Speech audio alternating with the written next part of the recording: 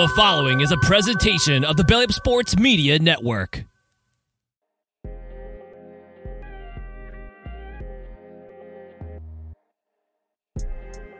The bowl stuff done come out, baby. We headed to the Alamo Bowl. We'll talk about that and the college football playoffs. That and a little bit more here on the Sooner or Later Sports Show. I am your host, Jay. Thank y'all for pulling up here on the YouTube channel and listening wherever podcasts are downloaded and listened to. While you're here, please wipe your feet, like, subscribe, rate, review, give us 5 stars. You don't think we deserve it? Let's go ahead and give us 5 anyway and gift it. So, on today's episode of the Sooner or Later Sports Show, we got a lot of fun stuff to talk about, argue about, and all that jazz. We've got the Alamo Bowl. We're going to talk about the college football playoffs. The question is, did they get it right? It's a little bit of recruit news to go out there because one person might be taking a job that should be getting all y'all excited. So we'll dive into all of that with the collective as usual. We've got Coop and we got Chris. Gentlemen, happy Sunday. How y'all doing today?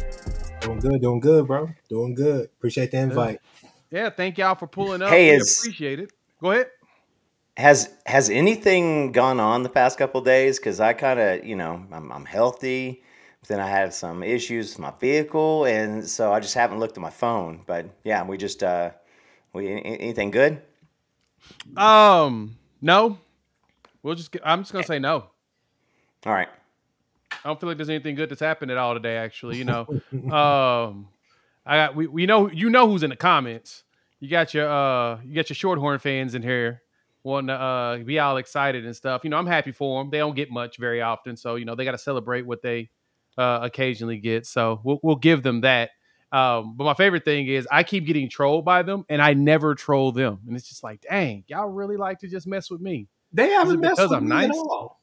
Because I'm nice? It's got to be because I'm nice. Am I an easy target because I'm nice?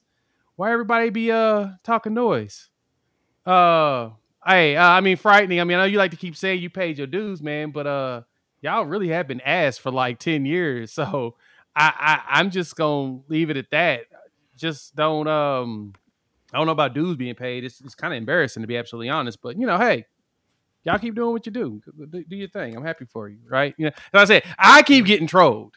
I keep getting trolled like crazy. And I'm just like, what did I do to get trolled? I ain't talked bad about nobody. Hell, I don't even really pick on anybody about the Red River. I get trolled hard, man. Frightening, you don't count. You family. So, I expect you to be talking shit. So that's normal. But everybody else, I don't get it. But anyway, let's jump into the most important conversation. Right. Let's talk about the most important stuff here. We're going to the Alamo Bowl, guys. And I'm not very happy about it. I don't get how, based upon the resumes, that's where we're at. So I'm going to pass it around the panel. Cool. Chris, how y'all feel about us getting overlooked like that? Go, Coop. All right. Well, we took a look at a lot of data points. We took a look at a lot of reason. We took a look at a lot of things that you would factor in, and then we just went with whatever we thought. At this point, just come out and say, guys, we kind of just had to do Liberty a solid. This is the last year. I don't know what happened because, again, if you look at Penn State, you've seen Penn State be anemic on offense a lot. Are they good on defense? Sure. Are they absolutely nothing on? We're making fun of Iowa. Penn State ain't too far behind. All right, so you got that. You've got Ole Miss, who they played 2 teams with a pulse. Both of them got them. Anybody who beat Ole Miss worked Ole Miss.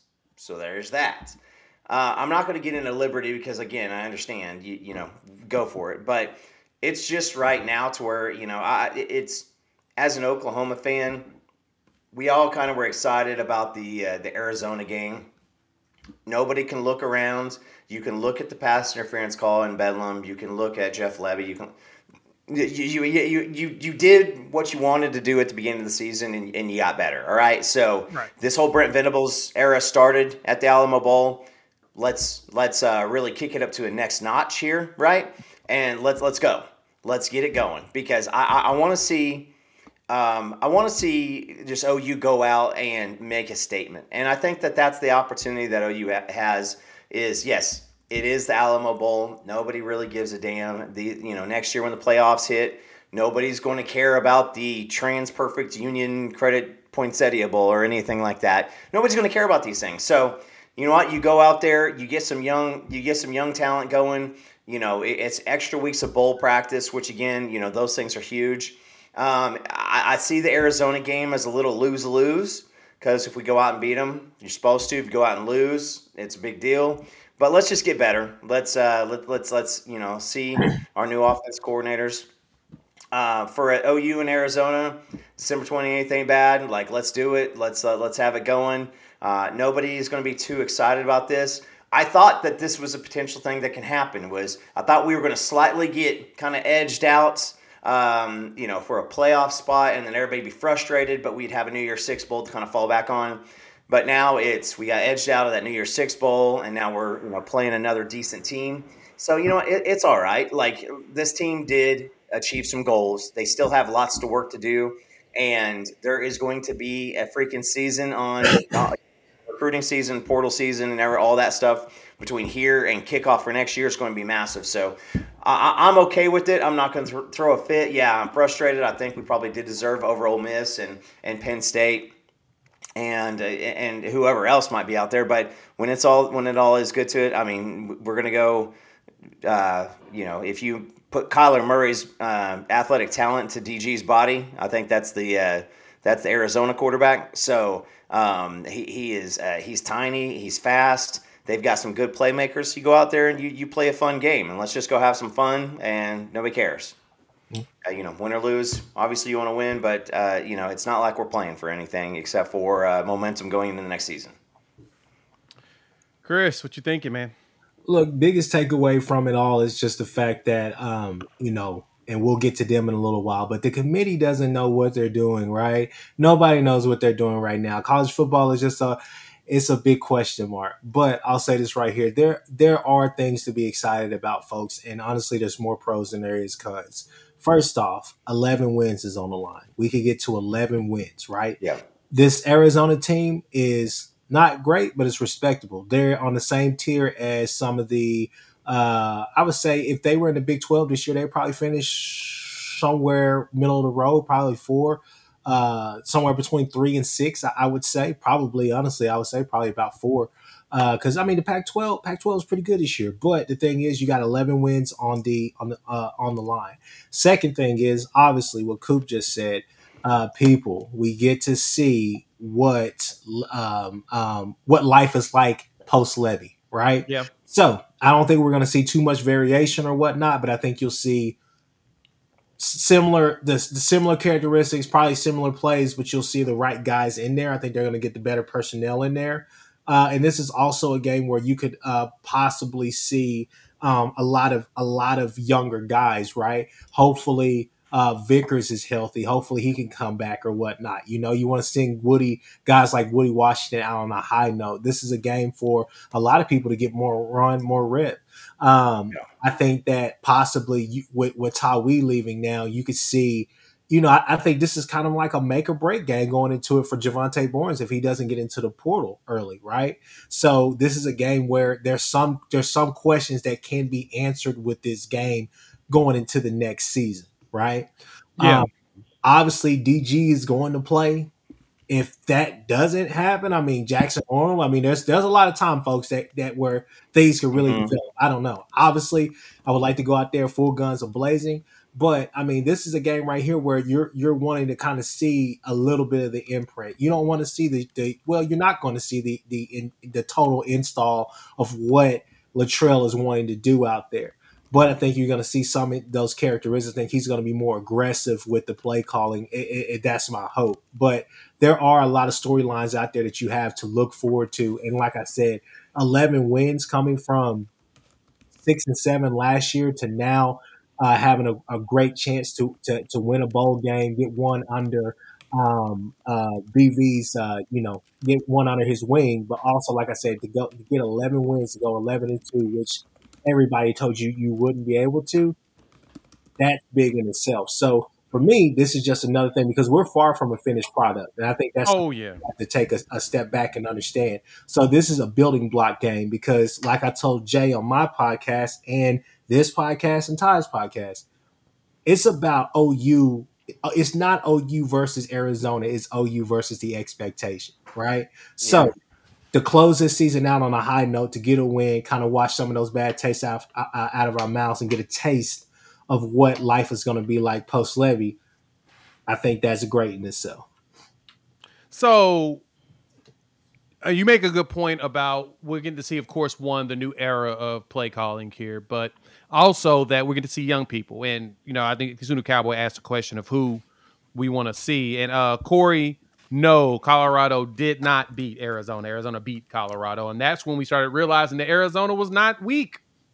And so we realized that they're actually a team. And so we'll break that down closer to that date in 2 weeks. Got to watch a lot more of their film, but they went out there. They almost beat USC, and that's when people were like, "Oh, wait a minute, this actually might be a good team." And then they've won 5 straight games, and so they finished season 9-3, which is really good, right? We're not playing a scrub, and I totally understand the notion of we've made the Alamo Bowl with 8 wins, and I agree. With 10 wins, we should have been rewarded, but we got hoodwinked, bamboozled, led astray, run amok, and flat out deceived by the committee because they don't care about quality wins; they care about quality losses. And except for when they talk about the playoffs, which, this is a slight, jab at my people over there in Texas, is that if they really cared about quality losses, Texas technically has the worst loss, right? I mean, technically, since we're 12th, they would have the worst loss. So how did they, be able to get in? Which, granted, I do believe it should be in there. I mean, we beat a really good Texas team, and they've continued to be that team. So, yeah, but we didn't get rewarded for it. I think that's the thing that makes me mad and really salty about how they set this up. We did get the short end of the stick on it. But the good thing is, too, is that Coach Chavis had tweeted this out. I'm going to go ahead and we'll share the screen in just a second. I want y'all to check this out because I think this is probably one of the best things that we've seen out of us is that we have played the most freshmen in the nation, right? We have a calculation of 4,240 total snaps by freshmen and redshirt freshmen, which is number one of ranked teams in the country. Yep. Teams ranked, we're playing young players and we're winning games. This ain't going to do nothing but make us better next season, which that's the thing I appreciate the most is that we are playing young players. They're getting out there, they're getting snaps, and they're actually executing on said snaps. You can't beat that, right? So we're going to see a lot of the young guys play. A lot of the young guys play in this game. I'm assuming that DG is going to be our quarterback in this game. This is his last hoorah. Yeah. And then you'll see a bunch of young players getting some burn, right? Mm-hmm. So that's kind of my anticipation. One thing, like I've been telling a lot of people. I told Jason this. Shout out to Jason.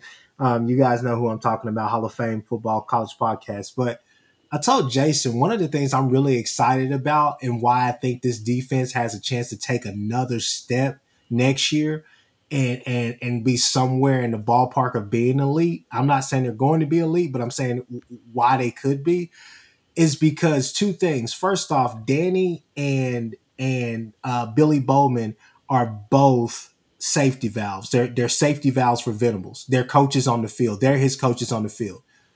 If anything gets past Danny, nothing's going to get past Billy, right? They're over there. They're doing all the things as far as the calls, making sure everybody's lined up right, doing all the rest of that stuff. This is a huge summer. This is going to be a huge winter, spring and summer for a lot of guys. Gavin Sawchuk especially, but Peyton Bowen. His maturation in a game like this right here, I would love to see him get a lot of tick in this game here simply because if Billy comes back, it's going to be beautiful to see those two honestly take that DB room to another level because both of those guys make plays.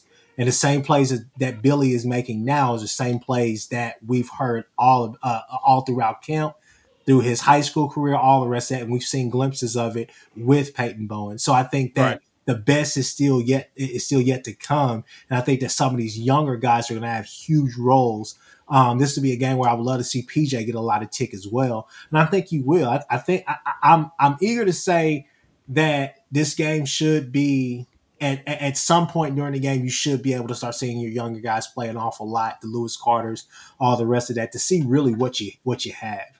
But that's something that I'm definitely excited about, especially just piggybacking off of that point, Jay. Yeah, and I'm with you on that portion of it. I'm wondering where we decide to play more youth, because that's the thing about it is we're playing youth regardless on the field. That's the crazy part. Is most of the players we're playing are young.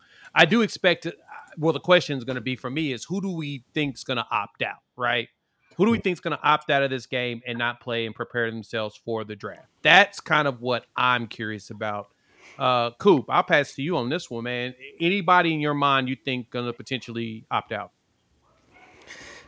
I mean, it's going to be on draft grades. I mean, Tyler Guyton's probably done, right? Yeah. You know, He's one I was expecting to. Yeah, he's going to be gone. I would say that we're going to probably have more portal transfer opt-outs than we have opt-outs. You know, people on the docket who have the capabilities. You start with Danny. You get out there. Billy Bowman has the option of it, and I think Billy Bowman needs to come back and have another year like he did this year. Like, this year was great. He was phenomenal. He was big. But man, if you have another year like this, you know, he starts getting up towards like the third, second, first round, you know, opportunities. You know, he's going to have, especially if he comes back, he's going to have a lot of, you know, preseason All-American clout, because they're going to want to make up for the crimes that they have committed against him here at the end of the year. I mean, dude is just about the same story as the bland guy from the Dallas Cowboys. I mean, Billy Bowman he is rolling. And they're talking about that guy left and right. And Billy Bowman, you know, what do you have, 100-yard pick six and a 65-yard pick six, you know, back to back, you know. So, you know, I'm thinking those two. I'm thinking those two. We might see somebody like a Marcus Major opt out and, you know, play around with hearing, you know, what I think his measurables are great, but I mean, you got to have some film. I don't know of anybody else that just off the top of my head that I think that would bounce. I mean, you always got the Dylan Gabriel opt out too. That is an option, and you know, where I think truly that is I might be heading to a new school, or I might be, you know, really practicing for the combine, or just a programmatic like, hey, Dylan, we appreciate what you've done here. We got this younger guy over here. We're going to go ahead and give a little round, but you know, I don't know. Maybe DG sticks around. I just see him being too good of a guy to, you know, really just bounce so that he can go somewhere else. So I don't know. I mean, what do you guys think? Yeah, in truth, you asked this question, you know, like a serious question. Do we want DG back? I think we would love to have him back as a backup, but he's not going to start. And so on that sense, it would make more sense for him to go ahead and go pro or transfer, which I don't see him transferring to another school to play one more time. I truly see him going ahead, entering his name in the draft pool and just see what happens. Because as a lefty, I know one team that probably wouldn't mind having a guy that could come in that's left-handed, and if anything happens to the starter, just keeps the continuity going. Bienvenido a Miami. Yeah, the Miami Dolphins would not mind having a quarterback like that in place just in case something happens to Tua, because we know Tua is technically considered injury prone. So if that's the case, it makes more sense to me for him to go pro and work around, and unless he decides that he wants to coach. Now, that's something I could see at him, too. I could see him end up being a grad assistant somewhere as well. So, it's multiple options for him in front of him. And truth, I mean, the thing is that we're not throwing him away, but I mean, the thing is, we're not going to slow down.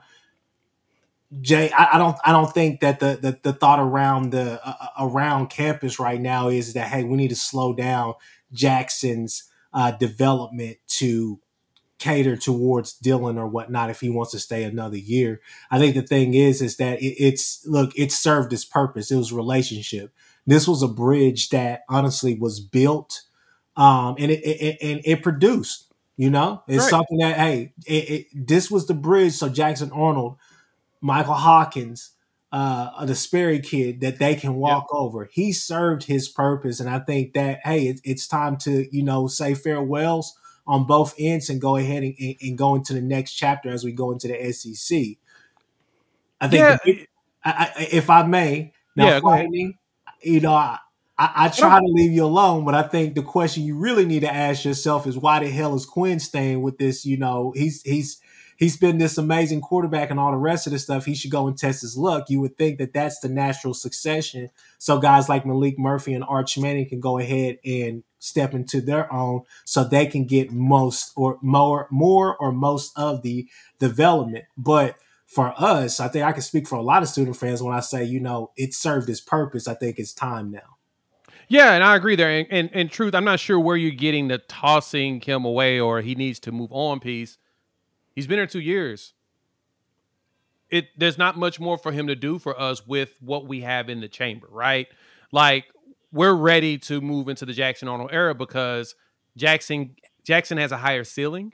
I think that I say DG has a higher floor. I think that his floor is a little bit elevated over Jackson because we're still yet to see what Jackson Arnold's final product is, but he has a higher ceiling. So we let him wait in the wings. He's got some reps. He ended up not being able to redshirt because he had to play late in the season after the neck injury. Because come to find out, it wasn't a concussion; it was a neck injury that DG had against BYU. So in that case, yeah, it's time to see what the new guy can do. Let's go see what the young pup has got. What has he got? We're not throwing DG away. Mm-hmm. We're moving on to the new era of Western civilization or Sooner civilization, as we would call it. And yeah, I think Jackson Arnold can be 70% as well. I think that he has the capabilities. Yeah, I mean, we had the number 3 ranked offense in the country, and most of the fan base was not they weren't happy, not excited about it. But we've seen the maximum. Dylan Gabriel ain't getting better. The arm strength is not going to get better. He's one hit away from, and I know that's true for everybody, but Dylan Gabriel is a lot more closer, but he's one hit away from a wasted season. And, right now we've got a year in the program with Jackson. You've got Michael Hawkins coming in next year, and then Kevin Sperry. So, I mean, like, for him to stick around, I mean, trust me, and I know that you kind of made a comment about a truth there. Quinn, Malik, and Arch, they ain't all 3 going to be there next year. Somebody's bouncing, and you got to think it's probably Malik. And so, that's just what we're trying to avoid because, I think Texas loses a good amount of stuff too. Mm-hmm. And I just don't see because I just pulled the little receipts from one of your boys on the Twitter network. They're frightening.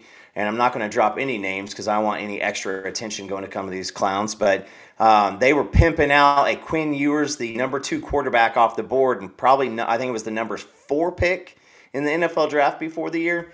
And if you think he was the number 4 pick in the draft, coming up, he sure the hell doesn't because that's why he's going back. Right. And so I fully believe that Jackson Arnold is going to start out his first season probably at a higher rate than we probably saw Dylan Gabriel through most of his career. Now he had some great times but I mean I think we all seen him wind up for a deep ball and a little game of 500 breakout downfield. I think I've seen enough of that. Yeah, and I mean, okay, so 2 things that I want to add to this as well. So shout out to Nick. Your boy Nick, Nino's Corner, Friday, and for everybody else in here. Nick put in a stat in our chat that was very alarming. Quinn and DG have not. What was it, Jay? I know you saw it. What did he say? He said something about they haven't made it through a full season. Yeah, in their entire careers. Entire careers. And then also, kind of piggybacking off of your point, Q, about DG. Here's the thing. Here's the hard truth. His stock is not going to get any higher. It would have been lovely for him to get a matchup in the Cotton Bowl against Ohio State or somebody like that to try to elevate to confirm. Yeah. So he can possibly get an invite. I don't even know. I'm not sure if he will get a combine invite. He should. But at the same time, his stock is not going to get any higher. He's a late round guy that's going to be a value pick that is a durable backup probably in the league. And I mean, that's just the honest to God truth. And I think he could find some magic. You never know. He could find that Tebow magic, right? That Sooner magic. But the last thing is simply just right here. And I think I get Truth's point about, throwing away this, throwing away that. I get that he's a bit proven. He's a bit more seasoned. But with this new, with Seth Luttrell stepping at the helm, I'm really excited because, like I've said before, I said it on my podcast on Thursday, he pushes the ball down the field, and he will give his wide receivers a chance. A lot of one-on-ones. He pushes the ball down the field, and I think with Jackson Arnold, that's going to play right into his hands, and especially whenever he gets out there on those bootlegs and all the rest of that stuff. He's going to put a lot of people in bind with his legs. People are going to be worried about that. But Seth Luttrell's offense is made to get you down the field. It's not made to go east and west. It's a north-south run and pass threat. Oh, yeah, and that's the difference you're going to see between the Jackson and Dylan. And that's like like I said, no shade to DG, and we've appreciated everything that he's done. It's just now it's time to go see if this Gatorade National Player of the Year is everything he was advertised to be, right? If DG does decide to come back, I mean, he'll probably come back as a backup to him and just letting him go. 70% completion percentage is legit, and DG put up the numbers you need. The ceiling is higher with Jackson Arnold. And so there's a chance that instead of us having 4,000 yards of total offense, we can have 4,500 yards of total offense with Jackson Arnold after throwing it and running it. You can probably have about 45 touchdowns instead of 35 touchdowns, right? So there's different levels. And like I said, again, we ain't pushing DG out. The expectation was that he wasn't going to play after the season anyway. But besides that, go ahead. Hey, Jay. I don't know. I mean, if I'm DG, I'm taking that as love. Because, like our friend Yormark, as he just heard himself getting booze rained down that made Roger Goodell look like a beloved character. I think DG knows, and I think that the conversations are there. People want to know. People want to know what's next. Right. Grass is always greener, the backup quarterback. And somebody said senator for Hawaii. It is very, very, very likely that guy is going to go make some dough being a backup, and then he is going to go out and do great things in Hawaii. He may be a coach. Isn't Chang the coach right now, or Colt Brennan, or one of those famous Hawaii guys? Yeah, they're out there right now. He loves his native homeland. So yeah. Yeah, Colt Brennan isn't, but yeah, I know what you're talking about. Fair point. Yeah, and he could become a coach. Like I said, there's so many options for DG. He's got a lot in front of him because a lot of people love what he did. But truth, we do expect him playing. We do expect him to play in the bowl game. And no, y'all play Mississippi State. We don't play Mississippi State next season. Yeah. So y'all have fun with Jeff Levy terrorizing y'all once again. We'll just say that, my boy. We got Ole Miss instead, and Ole Miss. We go down to the Grove and play them, which is going to be fun. But outside of that, let's jump into the committee. Oh, and we've got another person that's just joined the house. Ty Hayes from Around the Table Sports, the guy where my toothbrush is, sitting right now, is joining us for the back half of the show. Ty, how's it going, man? Can't complain. We paused the movie, making some dinner, and I got the okay to come in here and make a fool of myself. So here we are. We go. We putting this bomb on? I don't want to hear nothing that Ty got to say. I don't. Wow. I don't want to hear nothing that Ty has to say. Jay, I don't speak poverty. What did he say? I don't want to hear anything that Ty has to say. We know it. You know it. So does anybody here happen to speak poverty that can translate? So Ty, I gotta get me and you have been texting back and forth because we both think this is a wild notion. Oklahoma's in the Alamo Bowl. Give the people your thoughts. We'll go probably more in depth tomorrow, but we got to do it here for the pod as well. That's a farce. Look, if we're going by best wins, best losses, Oklahoma has a better resume than any of the two lost teams. Like, let's just be real about it. Let me get this picture, Jay, you sent me earlier, because it was wild, and I have no doubt that you've talked about it. But as we sit here, you have Oklahoma, Penn State, Ole Miss, Missouri. This is the contentious four, I would say. Oklahoma has 2 ranked wins, being Texas, SMU. Texas is going to the college football playoffs. They are one of the best teams in the nation. That is one of the best wins in college football. How many other teams can look up and say, we beat a top 5 team? Oklahoma has that. They have 2 losses that came at close margins. I grant you, you would have loved those games go differently, but there's a nuanced conversation that needs to be had around those games. We look at Penn State. Next, we look at Ole Miss. They have 1 ranked win. They have 5 wins versus bowl teams and 2 losses. Listen, Ole Miss is a good team. The thing is, and why people question them, and I don't get mad when people question Ole Miss, because you don't know what you're going to expect out of Lane. Is Ole Miss a good team? Yes, but they're not a serious team. And I think that's a fair observation. Like, I didn't be interested in hearing from the panel, Jay, afterwards about that. Because Ole Miss is good. I just don't find them to be super serious, and it's not the players' fault. You just don't know what rabbit Lane's going to pull out of the hat. That's always been kind of the question mark with him. Then I look at Missouri. Now, this is where, Jay, I was telling you before you'd sent me this, I was like, Oklahoma is above all 2-loss teams. The only one that has an argument, in my opinion, is Missouri. And then you sent me this. And when I saw it in front of me, OU has got a better win. And listen, I think that SMU and K-State, is there a massive difference between the two? I think not. There is a massive difference between Texas, Tennessee. And if you say there is there as massive of a difference between SMU and K-State as there is between Texas and Tennessee? Absolutely not. Texas is a far better team than Tennessee at every single level of that team. And then you look at the losses. Yeah, they have great losses, but where's the win, right? You have less win versus bowl teams, and you don't have as good of a win. How OU isn't in a New Year 6 is the one thing I'm trying to figure out. And Jay, I already know you've said it. You beat 2 conference champions. What more can you ask for, right?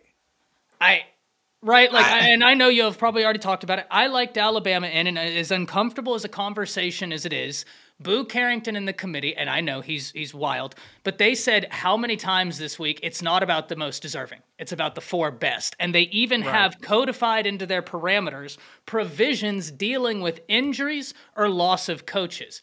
Unfortunately, we saw that, and I know it's a quarterback, it's just one player, but it's the one person on the field besides the center who touches the ball every single time he's on the field. It does matter. Oklahoma is at full strength. Like, I just don't understand how this works out. Now, that being said, I'm really excited to see y'all play Arizona. I think Arizona's been a super underrated team. I think it's going to be a lot of fun, but you deserve better. Simple put. Exactly. And I 100% agree with you on that. And so that leads me to, I'll let the panel kind of answer on that first. And then we're going to talk about this big news that's just hit the wire a couple minutes ago. That looks like it's going down. Guys, they say that the Florida State not being in there, I saw somebody say blame TCU for 65, giving up 65 and getting their brains beat in last year. I don't know if that's fully inaccurate or not, but I promise you, with a lot of the stuff that's going on in TV right now, there were some calls that were. There was some notes passed along. There had to be that, guys. We can't do this because people aren't going to tune in on New Year's Day for a potential just massive drubbing.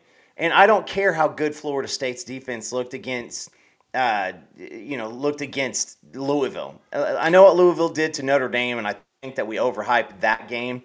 But, Louisville also, went down to Kentucky, who looked like they were floating dead in the water. And, yeah, and so, it wasn't a great game. They held on. Please do not compare it to Cardale Jones either with Ohio State, because they showed up and put Wisconsin down 70-0, if I remember correctly, in that conference championship game and eliminated all arguments. Yeah. Now, you got six teams. You got 4 spots. 2 people are going to be mad. It was going to happen. We're going to be having this conversation one way or the other. So for the 6, you got that, and then you got everything else. Listen, intelligence was not a factor in the selection of a lot of these games. there were so many different things, and what did we saw the parameters of the Big 12 championship game get shifted around a couple times the weeks of right before the game, and then we see the stuff with the with the committee. And who of you have seen the Mike Leach video from Washington State a few years ago when he talks about the committee? Jay, I think I sent it to you, and I definitely retweeted it out. Listen, I mean, the freaking Pirate was calling this when he was still at Wazoo, saying, let's put a bunch of guys who don't have a lot to do with football into a committee, and let's let them pick. He's like, why do we play the season? Let's just do it at the beginning of the season, then we can all just kind of make it through, and then we'll do what they picked out beforehand. No, you're right. And it's absurd, just the thought that the logic that they typically use on some things aren't used on others. So, yeah, let's go ahead and jump into this big news that everybody wants to talk about. Chris, Chris, you're muted. On mute. You're on mute. You're muted. You got something, Chris? You're on mute. Yeah, I was on mute. I was letting everybody else get off, but hey, I got to be able to talk about this. Look, go ahead, get out, go off, get off. The committee today, that was Bush League, that was stupid, that was that was just it just was a lot of different things that it was disgusting, it was crazy. I mean, it's so many adjectives I could use. Ty, I have to disagree with you. I've seen the things that you've said. Ty, I have to disagree with you.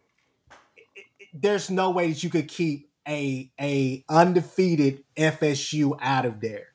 Fact of the matter is, the weight should have been placed on what was the better win. Was it Bama's win against Georgia or Texas over OSU in that conference championship? There's no way that you could keep that team out of there just because of the quarterback.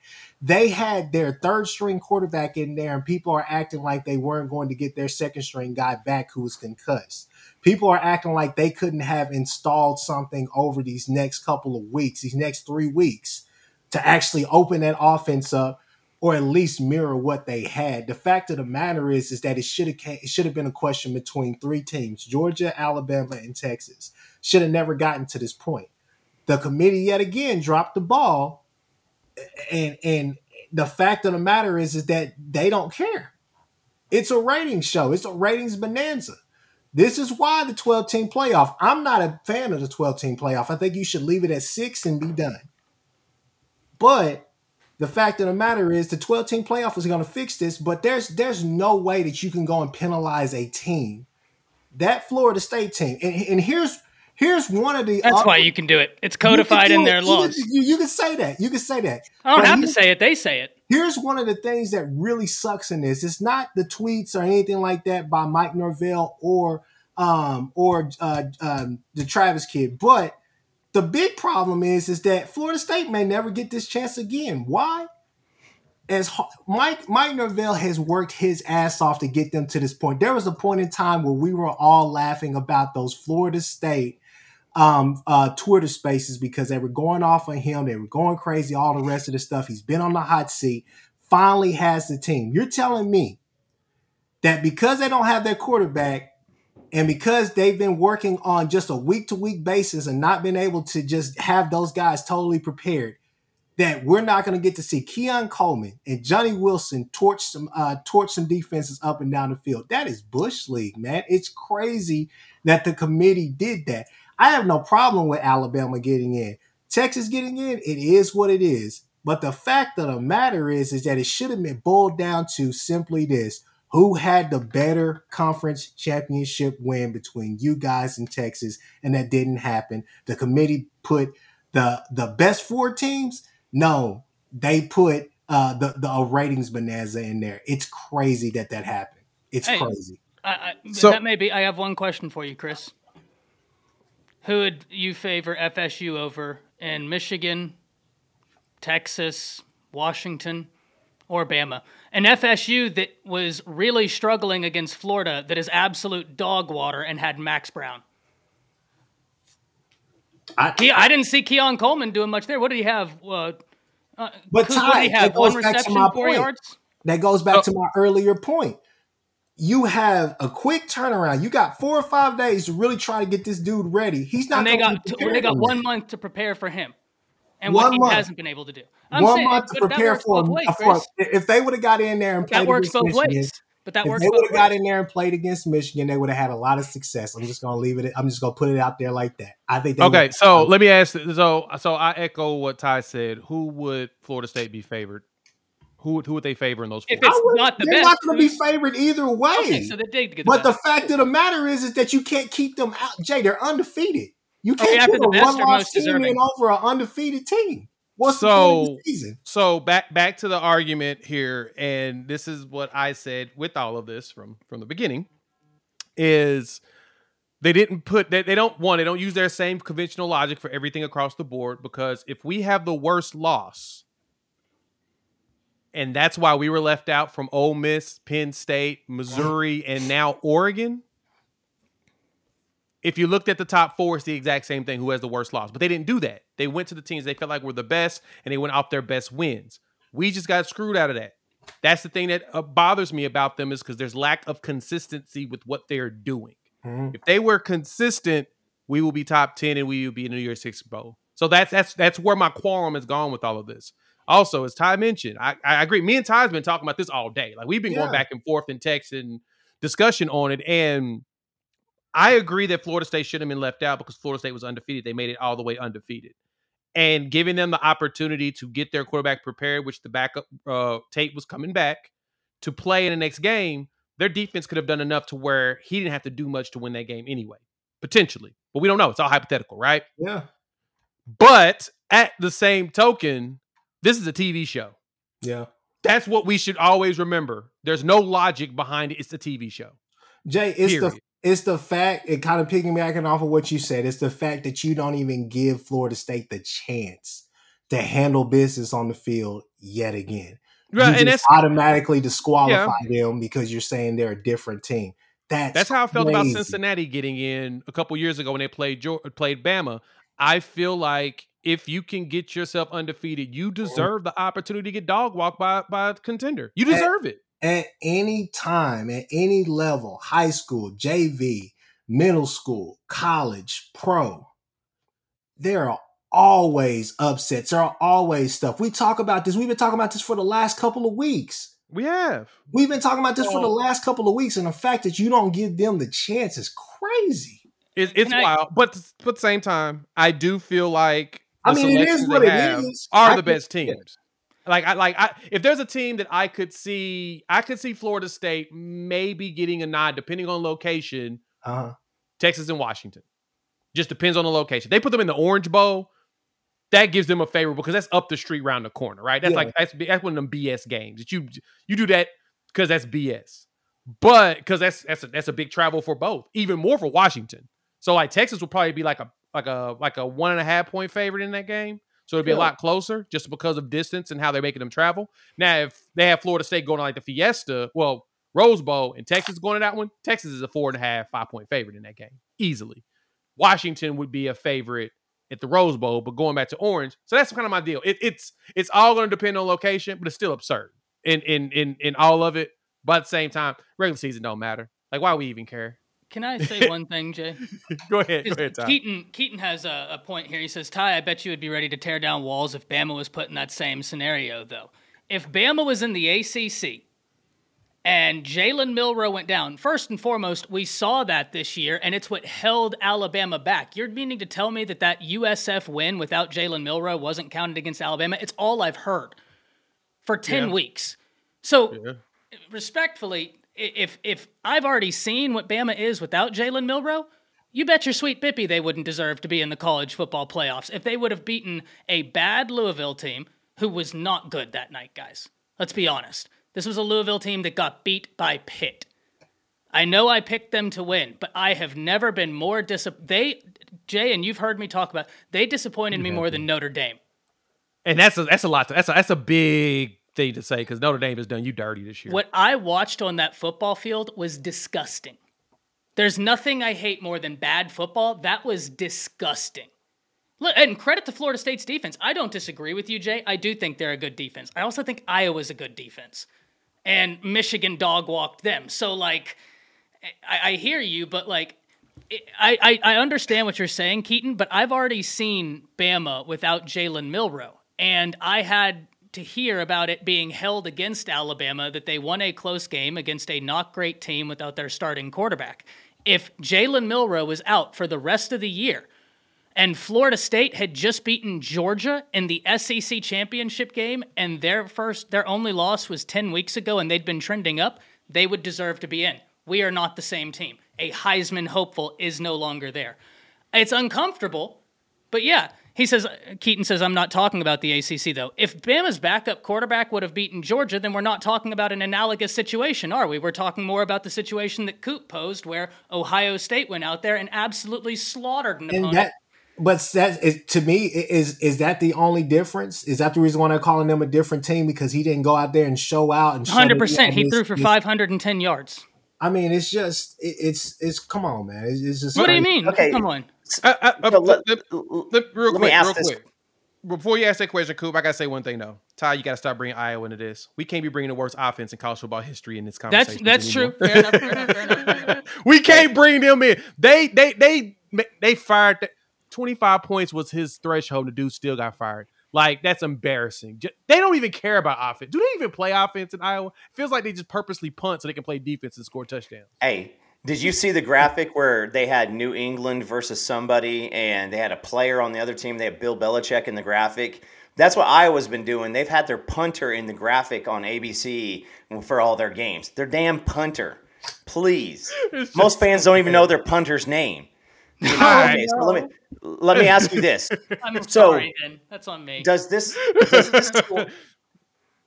story completely disappear if Georgia goes out and beat 3 shades of crap out of Florida State? Probably.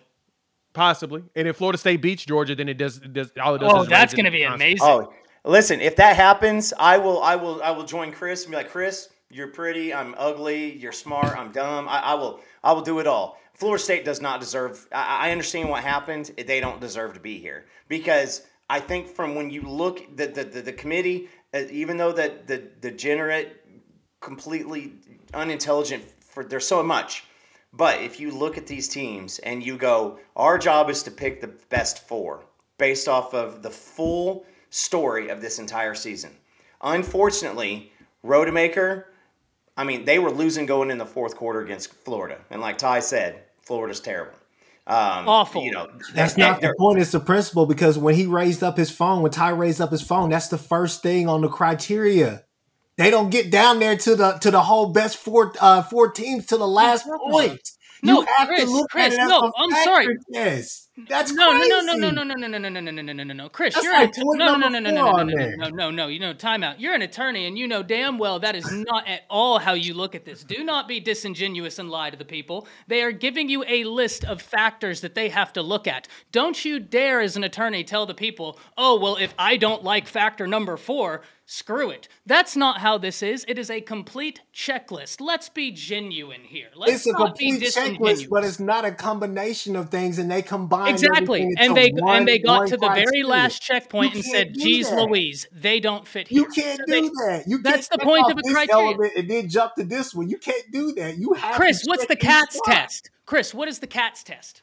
You have to check each box. Ty, look. But if you fail one prong, you fail the test. Every single day. I'm going to court tomorrow. I'll be doing it tomorrow. You have to check each box. And they didn't check one. If you fail one prong of the CATS test, you fail the CATS test. Right or wrong? Man. Right or wrong? Yes. There we go. So if you do this every day, you just failed one prong, you failed. My point exactly. The committee failed. The committee is a bunch of dummies. Okay? I said it. It makes no sense. All right. We're gonna go ahead. We're gonna go ahead and move on to the next topic of discussion because all we're gonna do is keep going in circles on this one. But it was fun. This was great entertainment for the people. It was great for them to enjoy us go back and forth and around. But we ain't gonna do them to go back around in circles. We know it. But we have to go support here, guys. Oh, you know I love you, but you root for Auburn. It's piping hot. This that good. This good. This is something we got to talk about because Ty, you was excited just like me, and I kept beating you. I kept beating you to the punch. And so we're going to be prepared for it. What is that? Elijah Robinson's probably gone from Texas A&M, y'all. For those of y'all that do follow, you know what that means, right? All that Texas A&M real estate they got on that football field, defensive side, could potentially be looking for new homes. There's a lot of it because Elijah Robinson was the cog that was keeping all of those defensive players together. He is the dude that made them feel like that they wanted to be there in College Station, and that man's going to be heading home. Now, technically, Syracuse is at home. Penn State's home for him, but he is born and raised northeastern part of the country. This is home for him. This is home. And I knew why he was going to take, because a few people was asking the question. I've had people hit me up, and just chit-chatting about it. They were like, why would he go to Syracuse? Why would he go there? Two things. One, his best friend is the head coach there, so he's giving him the chance to advance at defensive coordinator because Elko wasn't going to do it. The next thing to go behind it, because Elko's a defensive guy, he would probably be the de facto play caller. Elijah wanted more responsibility. The second thing is the man's from the north. He's from up there. So as an assistant, A&M was prepared to pay this man a lot of money to stick around, but he wants the responsibility and opportunity to advance. This is his chance. So it looks like that is what's going to happen. We're going to go around the corner on this. We're going to go around this in the entire area, hit the table up with everything. You know what? I'm going to let Coop lead the way, followed by Ty. Then Chris will give you the final thoughts. Coop, how are you feeling about Elijah Robinson? We'll talk about players afterwards. Well, I mean, everything comes into play, right? When we have what we have in today's world, we have so many options, so many things that we can get to. When you get down to it, sometimes you just need a reason to make that decision, and you need a point. Like, this is why. This is why. And so after 2 to 3 lackluster years, let's be honest, in 2020, they threw out something that looked like decent football down in College Station, and we haven't seen it since. It's enigmatic. It is confusing. There's so much wrong with what's going on down there. So they go through 2 years of that. They fire their coach. Then it's just an absolute joke and a circus, even in the coaching search. This can be the final thing to be like, coach is leaving, so that's why I'm leaving. And they're going to start looking.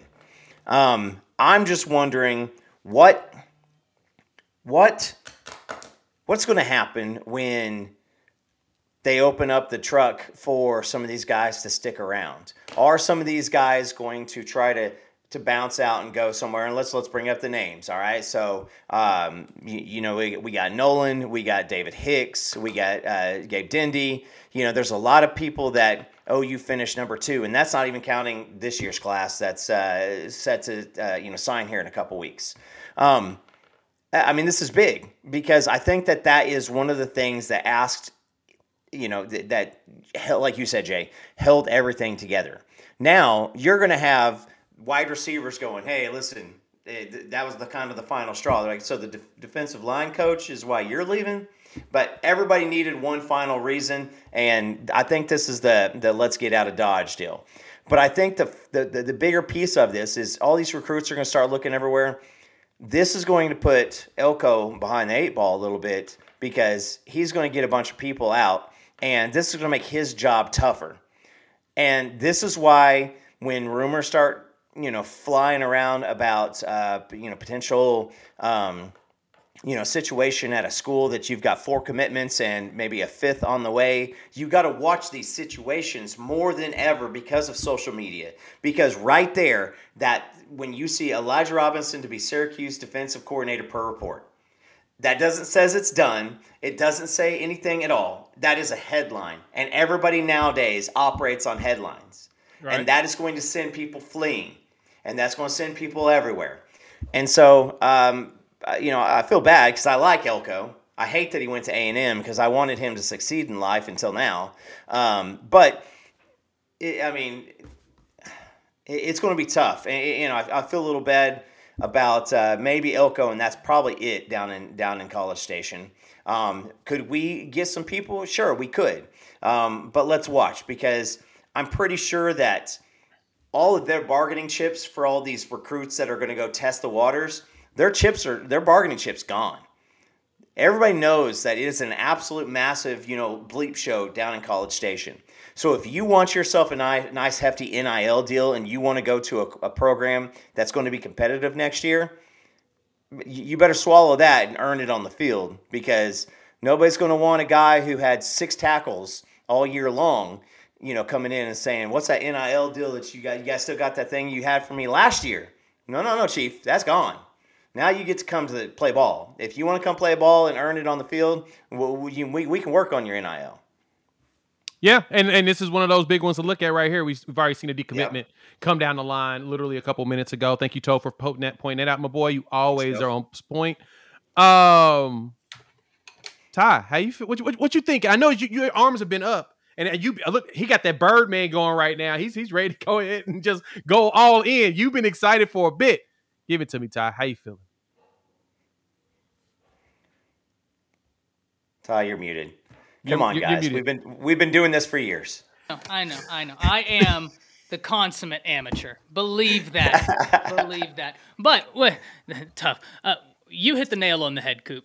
I feel for Elko because, and I'm not saying this is fact. I'm saying this is what I have heard. Right? I don't claim to be an insider. I claim to be an opinion piece. So take this as someone who heard something and has an opinion on it. I heard there was a lot of talk in that locker room about the players rallying behind E-Rob. Yep. They wanted him there. And I don't mean as just a defensive line coach. Far more than that. He was a massive piece for Texas A&M. Do y'all want to know something wild? Will y'all indulge me for a second? I'm going to read you a list.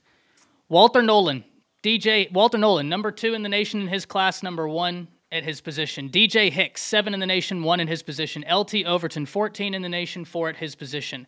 DeMarvin Leal, 16th in the nation, 2nd at his position. Gabriel Brownlow-Dindy, 17th in the nation, 5th at his position. And we've finally gotten out of 5-star range, where we released Tunmise Adeleye, 39th in the nation, number 9 in his position. I mean, that's fantastic. Anai White from Philadelphia, number 47 in the nation, number 4 at his position. Dominic McKinley, once again, number 39, number 7 in his position. Chase Besantis, number 46 in the nation, number 1 at his position. Interior offensive line, so don't get this misunderstood. They send him everywhere. Anthony Lucas, defensive lineman, number 59 in the nation, number 10 defensive line. Donnell Harris, 49 in the nation, number 5. McKinley Jackson, 62, 9. Malik Sila, number 94, 10. Dalen Evans, 87, 12. I can keep going, and that's the scary part. I can keep going and going and going as to how effective this guy has been on the recruiting trail. Jay, Chris, for as long as y'all have streamed with me, I have said one thing nice about A&M only. I get why defensive linemen go there because they have a great defensive line coach, and that's the one thing they do right. Like, they will send you to the league. Now you don't have Jimbo there, and so now these recruits, and this is why, Coop, I love what you were going down here. These recruits already have questions. So then you get Elko. Okay, that answers some of the questions. Now you lose E-Rob. Dare I say just as many questions as when Jimbo was fired, or dare I say more? This is big. And someone put in chat that you're right, Neo. I did want Brahms this evening, actually, and I didn't get it, so that's a little funny, actually. Neither here nor there. Someone put into chat that Nick Williams could be someone to look at to also go to Syracuse. And he has worked with E-Rob before. He knows the South. Yep. He knows the South. And Nick Williams is also a guy, when he left A&M for Georgia, guys followed. Right? Like, guys followed him. That's a big move. This is a name to keep up with. Really interesting stuff here. Yeah, he went to Colorado. He just left Colorado. So since now he's completely open, I could totally see him following up there, being on that line with E-Rob again. And yeah, Syracuse, the good thing for Syracuse is they're going to have some great coaches to coach up some guys. The bad thing is they may not see a lot of players follow. They may not win a lot of big recruits at the school, but they're going to win some good players. And I think King Joseph Edwards is one that's right now has Syracuse in his top 3, and it looks like Syracuse is probably going to win that bid. Chris, how you feeling about this news of E-Rob finally leaving Texas A&M, becoming a thorn out of our side? I've seen the situation before with Jamar Cain. I feel like, one staff is kind of coming in with their own thing. Elko better make the right hire. This isn't Duke. He's not going to be given enough time Yeah. to sit there and play around and try to build culture and all the rest of that stuff. He better make the right hire with this to maintain that. Ty, everybody on this panel, Coop, Jay, you guys have heard me say this before. Texas A&M can't go and hire just a coach. They have to hire somebody who's going to do two things, which is one, be able to hit the recruiting grounds, running. Obviously, that's obvious, duh. But two, somebody who's going to be able to instantly win over that locker room and keep those kids there. Because the mass exodus that we could possibly see is still on the table. Will we see it? Like Jay has always said about some kids on that roster that we would love to have up here in Norman, I got to see it to believe it. But the fact of the matter is that he better make a hell of a hire. I would say there's probably there's a faint chorus of fans at OU who are still not totally pleased with Chavis. I like Chavis. I think that Chavis is a really good young coach, and I think he's becoming a really good recruiter. I think he has the potential to be elite if he could, on the more that he closes on the deals, right? So for me, you got to trust Elko right now, but at the same time, that's a huge loss, not only because of the recruits that he has there, but just because of the relationships that he's built. Yeah. Not only inside the building, but everywhere else in the state of Texas, right? For me, especially going to a job like that, I got to have at least one holdover, somebody that I know can go out there and get me what I need. I gotta, if Texas Tech's Coach McGuire, if he's on my staff and I'm coming there, I got to find a way to keep this guy if I know that he has those connects, because Elko is going to have connects, but are his connects fresh like that to where he can go and recruit to the standard that Texas A&M has for the longest? Because like I said, this is Texas A&M. This is not Duke, where you become a transfer portal you. You're going to hit the transfer portal hard. I get that. But you're also going to have to recruit at a high level to get those guys in, because nobody wants to come there and watch 8-5 football because they just did that with Jimbo. So, yeah, like I said, he's got to make a home run with this. He has no choice. And supposedly he has a good recruiter in the wings waiting for that. I don't see McKinley going to LSU. Everybody keeps saying LSU. He ain't going to LSU, man. I'm sorry. No. His family does not like LSU. We've heard this story already. He ain't going there. The closest thing he go to is Texas, most likely. I know that he was at Oklahoma, very interested in Oklahoma as well. So it was between that, I think his mom wanted Oklahoma. He wanted A&M. He ended up at A&M because, we know how when it comes to moms and recruiting. But it's going to be interesting the next 48 hours, because tomorrow is the official day that the transfer portal opens for everyone, not just grads. And boy, if the underclassmen, if this is official, which I think that's why this went down today. I think this is why this happened right now. I think this is why Syracuse said, I need to get you in. We need to go ahead and get this contract completed Sunday night so we can announce you first thing Monday morning, is because he's going to have to start recruiting Monday. And then in-home visits are going to begin, and then you're going to have the dead period. You got early signing day, then you got the dead period, and then you're going to have the standard signing day.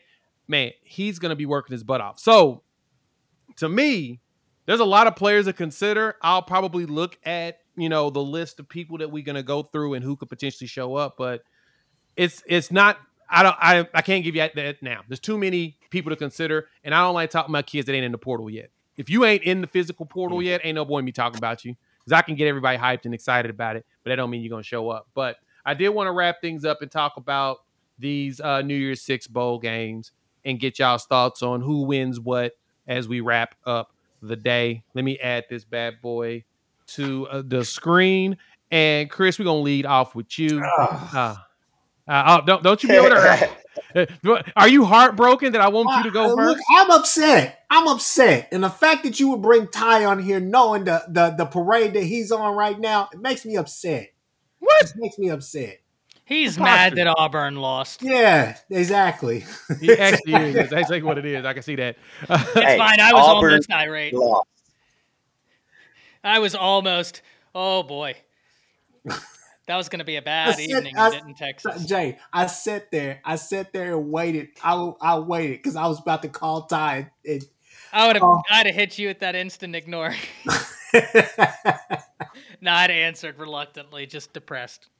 All right. So, yeah, looking at the games, man, we got some really good games, honestly. I'm excited about that Georgia-Florida State game for obvious reasons, for everything I just argued with Ty about.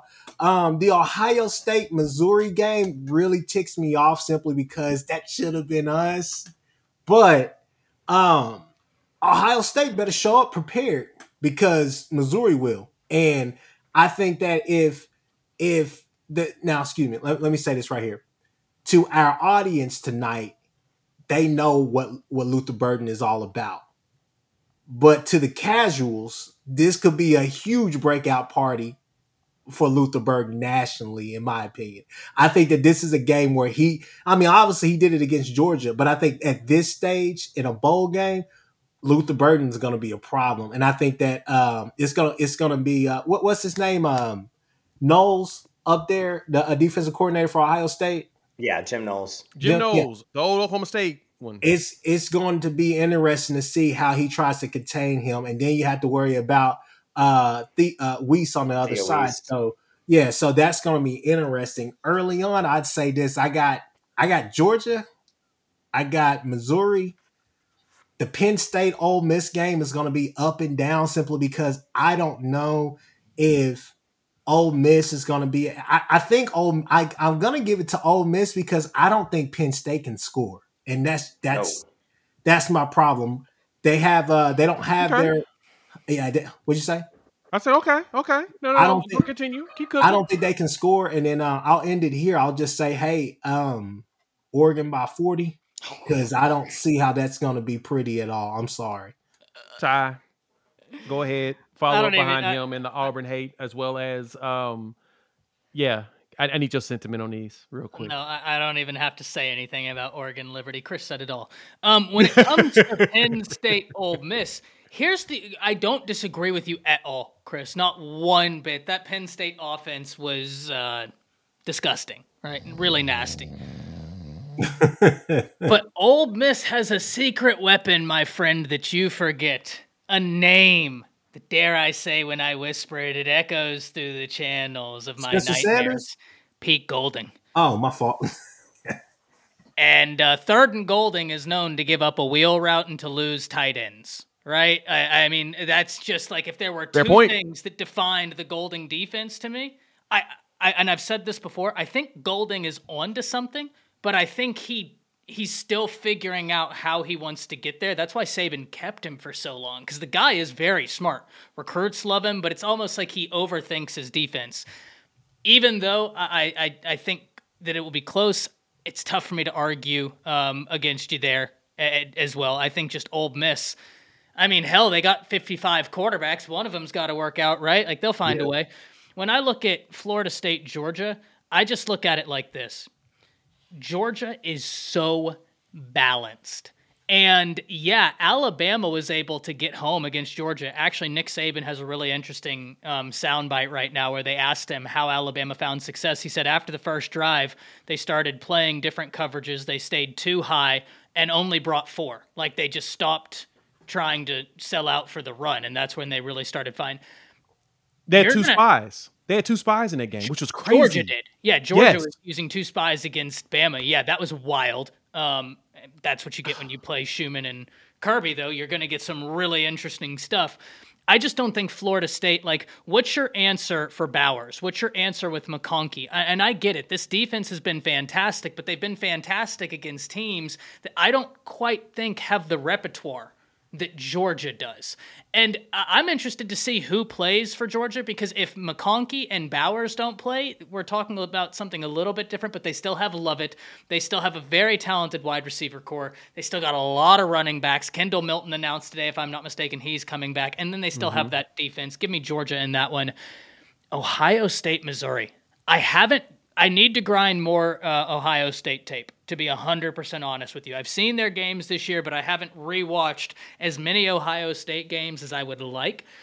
I've watched a lot of Missouri, and I really like Missouri. So right now, I do want to let it be known, I'm putting an asterisk by this one, but I'm going to take Missouri. I want to go back, rewatch some Ohio State, but I've watched a lot of Missouri. I really love what Drinkwitz has done there.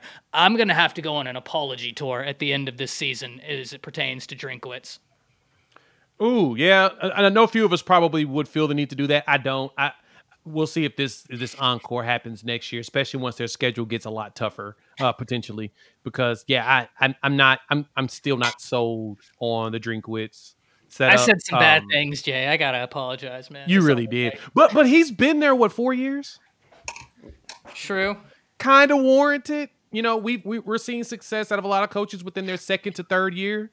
Took him his fourth year to get it with a more favorable schedule. So you know what? You're right. No apology tour. Yeah, you don't need to go apologize. Screw that guy. Screw that guy. Right. Cool. Looking at these games, man, give us your quick initial thoughts. We're gonna give an actual breakdown later. Yeah. But give us your initial thoughts on these because I know everybody needs to grind tape and really decide what they feel. But what you got? All right, first up, Oklahoma versus Oregon versus Liberty. I'm done.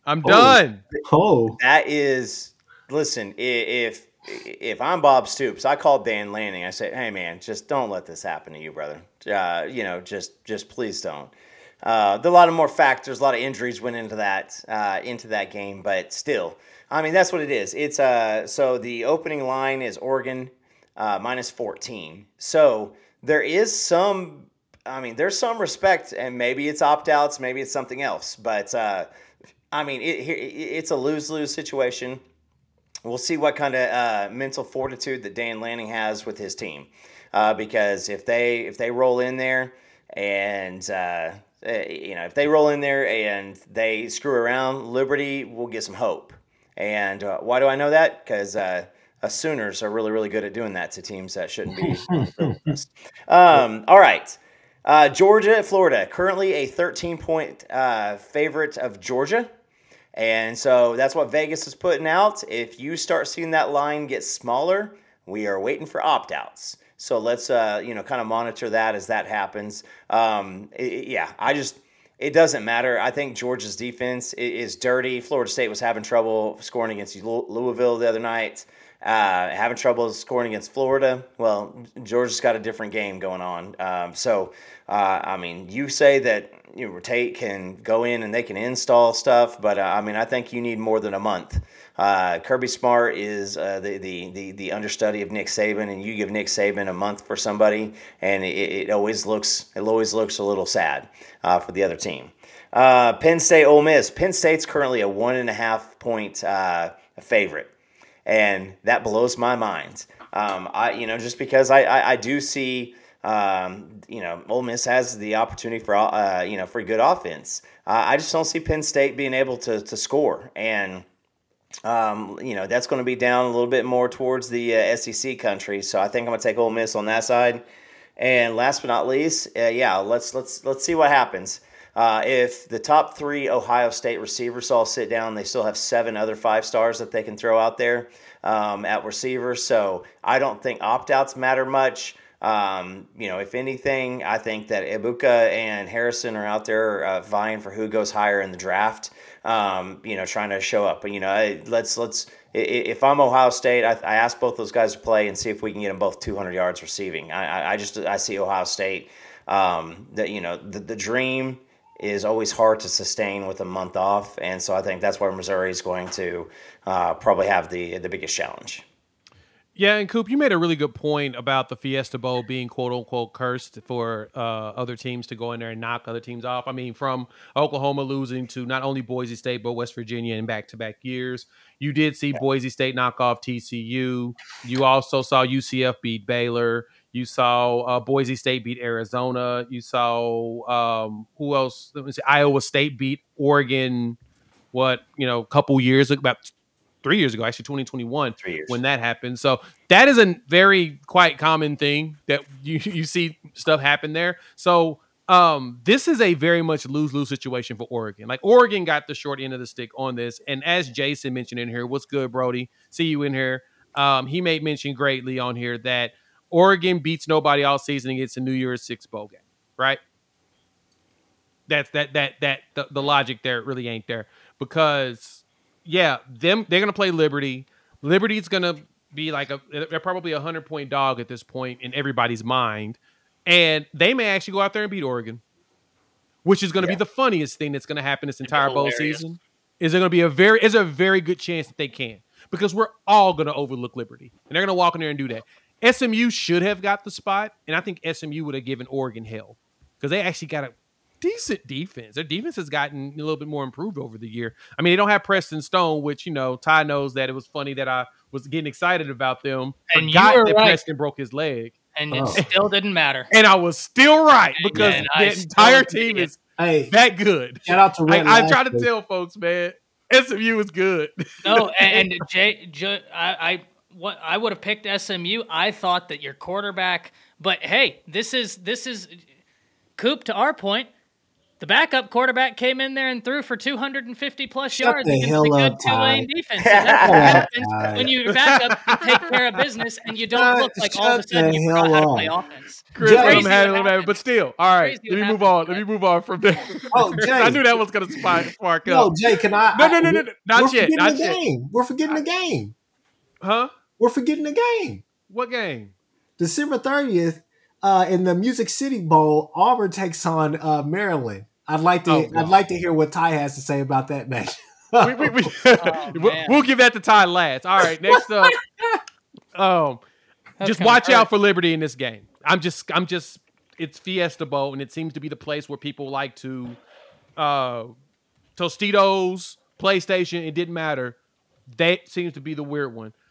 This Penn State Ole Miss matchup is annoying, right? And Ty hit the nail on the head. We got third Golding there. We've got Ole Miss and Jackson Dart. We got James Franklin, who's probably going to lose Manny Diaz to the Duke job or another job. So he's already got him a new offensive coordinator. So we'll see what Penn State, if they can figure out something offensively for Aller.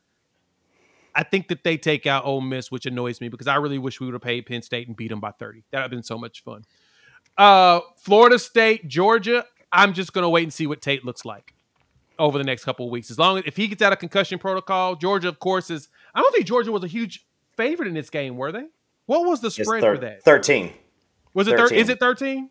Yep. So it is a huge spread. Okay. So Georgia's expected to destroy those boys, and it's in Florida. Well, it's not too far from where Georgia's at either. So I mean, it's closer to Georgia. Yeah, it's Miami is Miami's not that far from Georgia in comparison to Tallahassee. So yeah, that home field advantage thing don't exist in this game. I think Georgia probably does end up winning it. But Florida State upsets, then we all shut up. We'll leave them alone. Boy, you think I have to go on an apology tour for Drinkwitz? The apology tour I'll have to go on if Florida State upsets Georgia is not something I want to think about. Exactly. Lastly, we got here Ohio State versus Missouri, and Ty. Like I said, man, Drinkwitz figured it out 4 years in, potentially. We'll see what it looks like next year. Because we're seeing a lot of coaches. They'll have that Mel Tucker year, and then they go right back to where they were. That's what I want to see if they can do that, if that happens here. But Ohio State needs to redeem themselves. They desperately need this win. They're, 2-12 against the SEC over the last, 14 games? They've been getting their tails kicked. Ohio State's got to win that game. Like, it's desperate that they got to win that ball game. And then now, we'll wrap that up. What's up? I just got a question for the panel. If in this year, 2023, let's say that there's a less than convincing national championship game and Florida State beats Georgia, how many years is it before Oklahoma State claims this year as a national championship? That's a good question. Does it have to be 60? No, they're going to take advantage. Take advantage. Strike while the iron's hot. 3 years.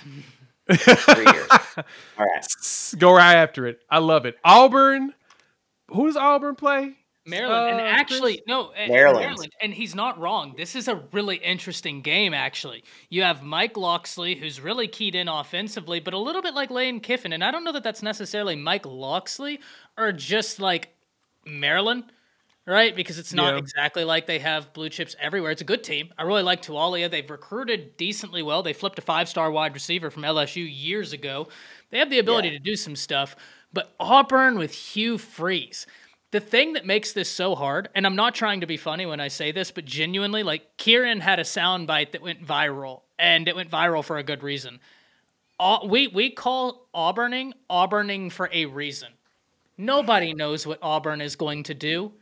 Absolutely nobody knows who Auburn will be, what they will look like. That has been Auburn for years, and I get it. It makes them super easy to laugh at, and you bet your sweet Bippy I lead that charge. But I also acknowledge, like, when they want to play, they can be a real tough team. And I don't know why they just can't put it together for a full season, but that's going to actually be an interesting bowl game. I'm not going to lie. I'm really excited about that one. All right. Chris, go ahead and talk about your Auburn Tigers, War Eagles, or whatever they are. It's Auburn by 40, man. I think this is the start of something new. I think what you saw against Georgia and what you saw against those damn, honestly, it was the push-offs tie, but we're not going to go there today. But those damn roll tie, right? But no, I think that Hugh Freeze has said it. I mean, he's been open and honest about it. He doesn't have the roster. He doesn't have the talent yet. You see some of these young guys that they're recruiting, especially on the offensive side of the ball, that he's going to be really, really excited about. I know. I think you guys have or somebody has dropped has been saying that they think he's going to get that quarterback from Coastal Carolina or whatnot. I'm not sure if that makes really a bit of difference. I think, honestly, you kind of got to ride what you have with Peyton Thorne, honestly, unless you're going to start that 5-star. I know. Trust me, I know. But Ty, he looked good against y'all. The hell he did. He looked good against y'all. I saw him running the ball. I saw him running the ball.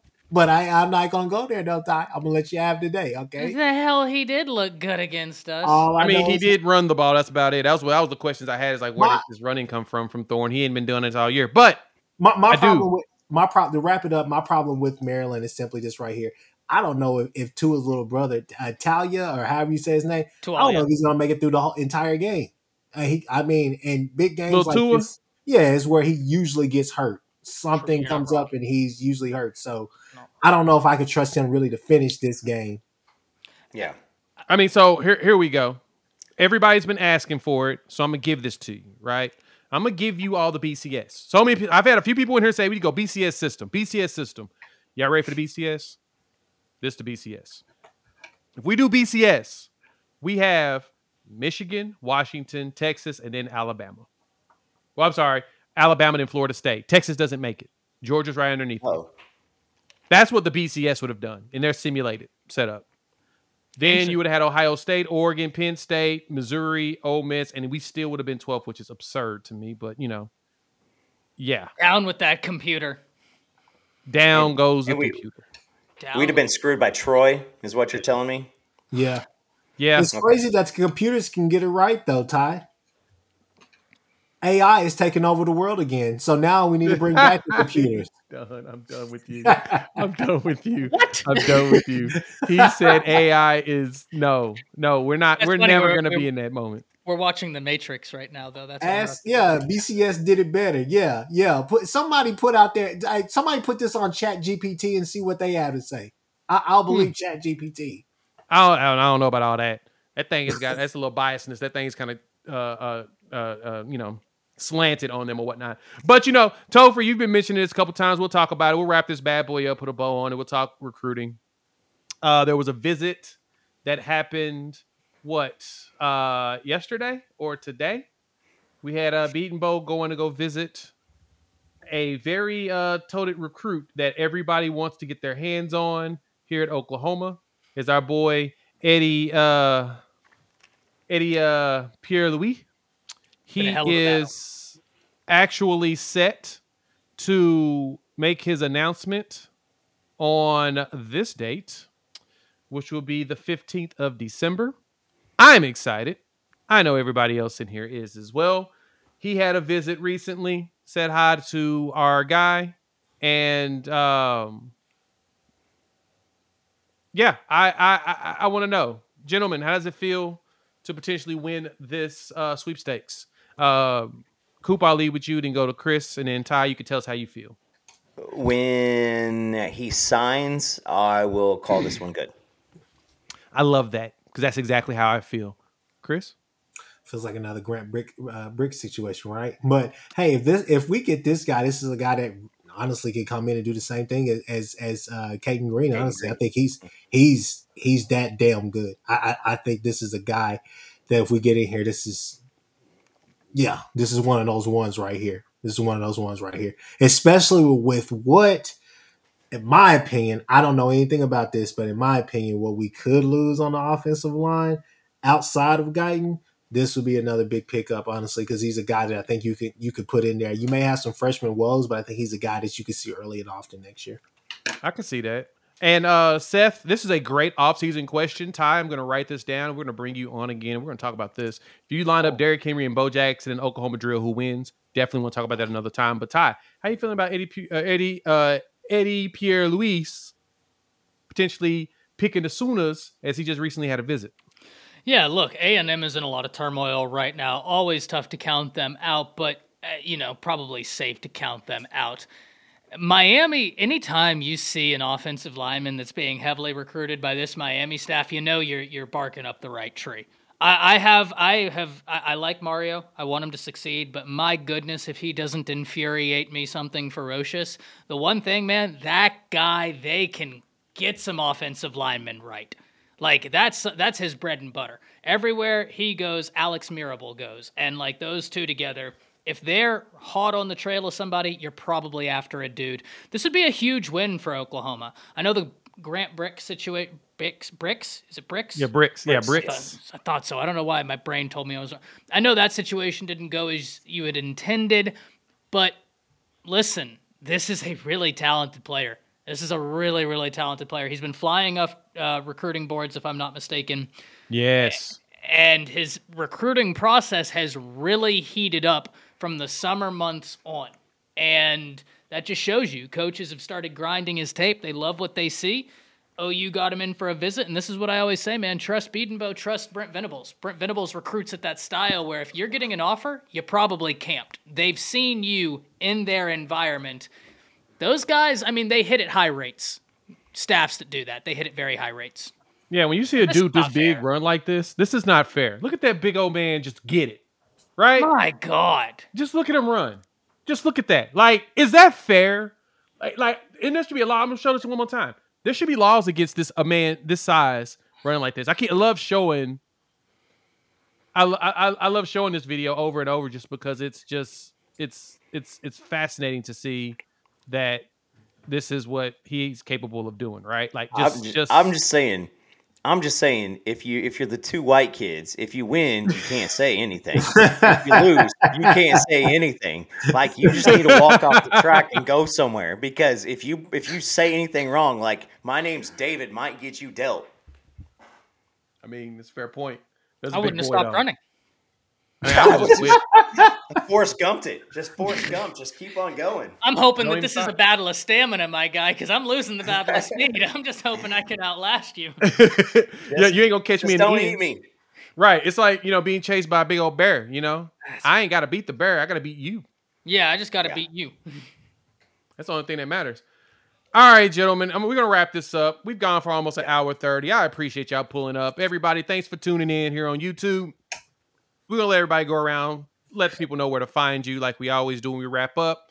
We'll start with you, Chris, move to Ty, and then, Coop is always with me. But, Chris, talk to the people. They should know. Horns Down Podcast, at Chris with the _K on Twitter. Yeah, they'll throw them horns down. Hey, shout out to all you guys. Thank you guys for always inviting me. Ty, we'll talk after this.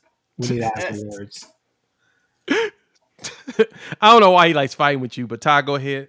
Bring it. No, listen, shout out to the Stolen Valor Eagles out there over at Auburn. Those Stolen Valor Eagles, always giving Chris a lot to root for because they're not a war eagle. They do too much pretending for that. You can find me over at Around the Table Sports. That's pretty much it. Yeah. Yep. And you know, Ty always goes live on Mondays at 5:30. Hopefully I'm home. I should be able to jump on. We'll continue this conversation around all of these picks, get everybody's opinions. We'll sleep on it, be able to have an even more clear head going into it. But for my boy Coop, thank you all for pulling up to the channel. Hit the like button, so wipe your feet as you walk out the door. If you're new to the channel, subscribe. Love to have you join the family. We got a few new subscriptions on today, so thank y'all for joining us. Hopefully you watch the live stream. If not, you watch some other videos. Check this out again. And with that, we'll chop it up here in, I don't know, a couple hours. Peace.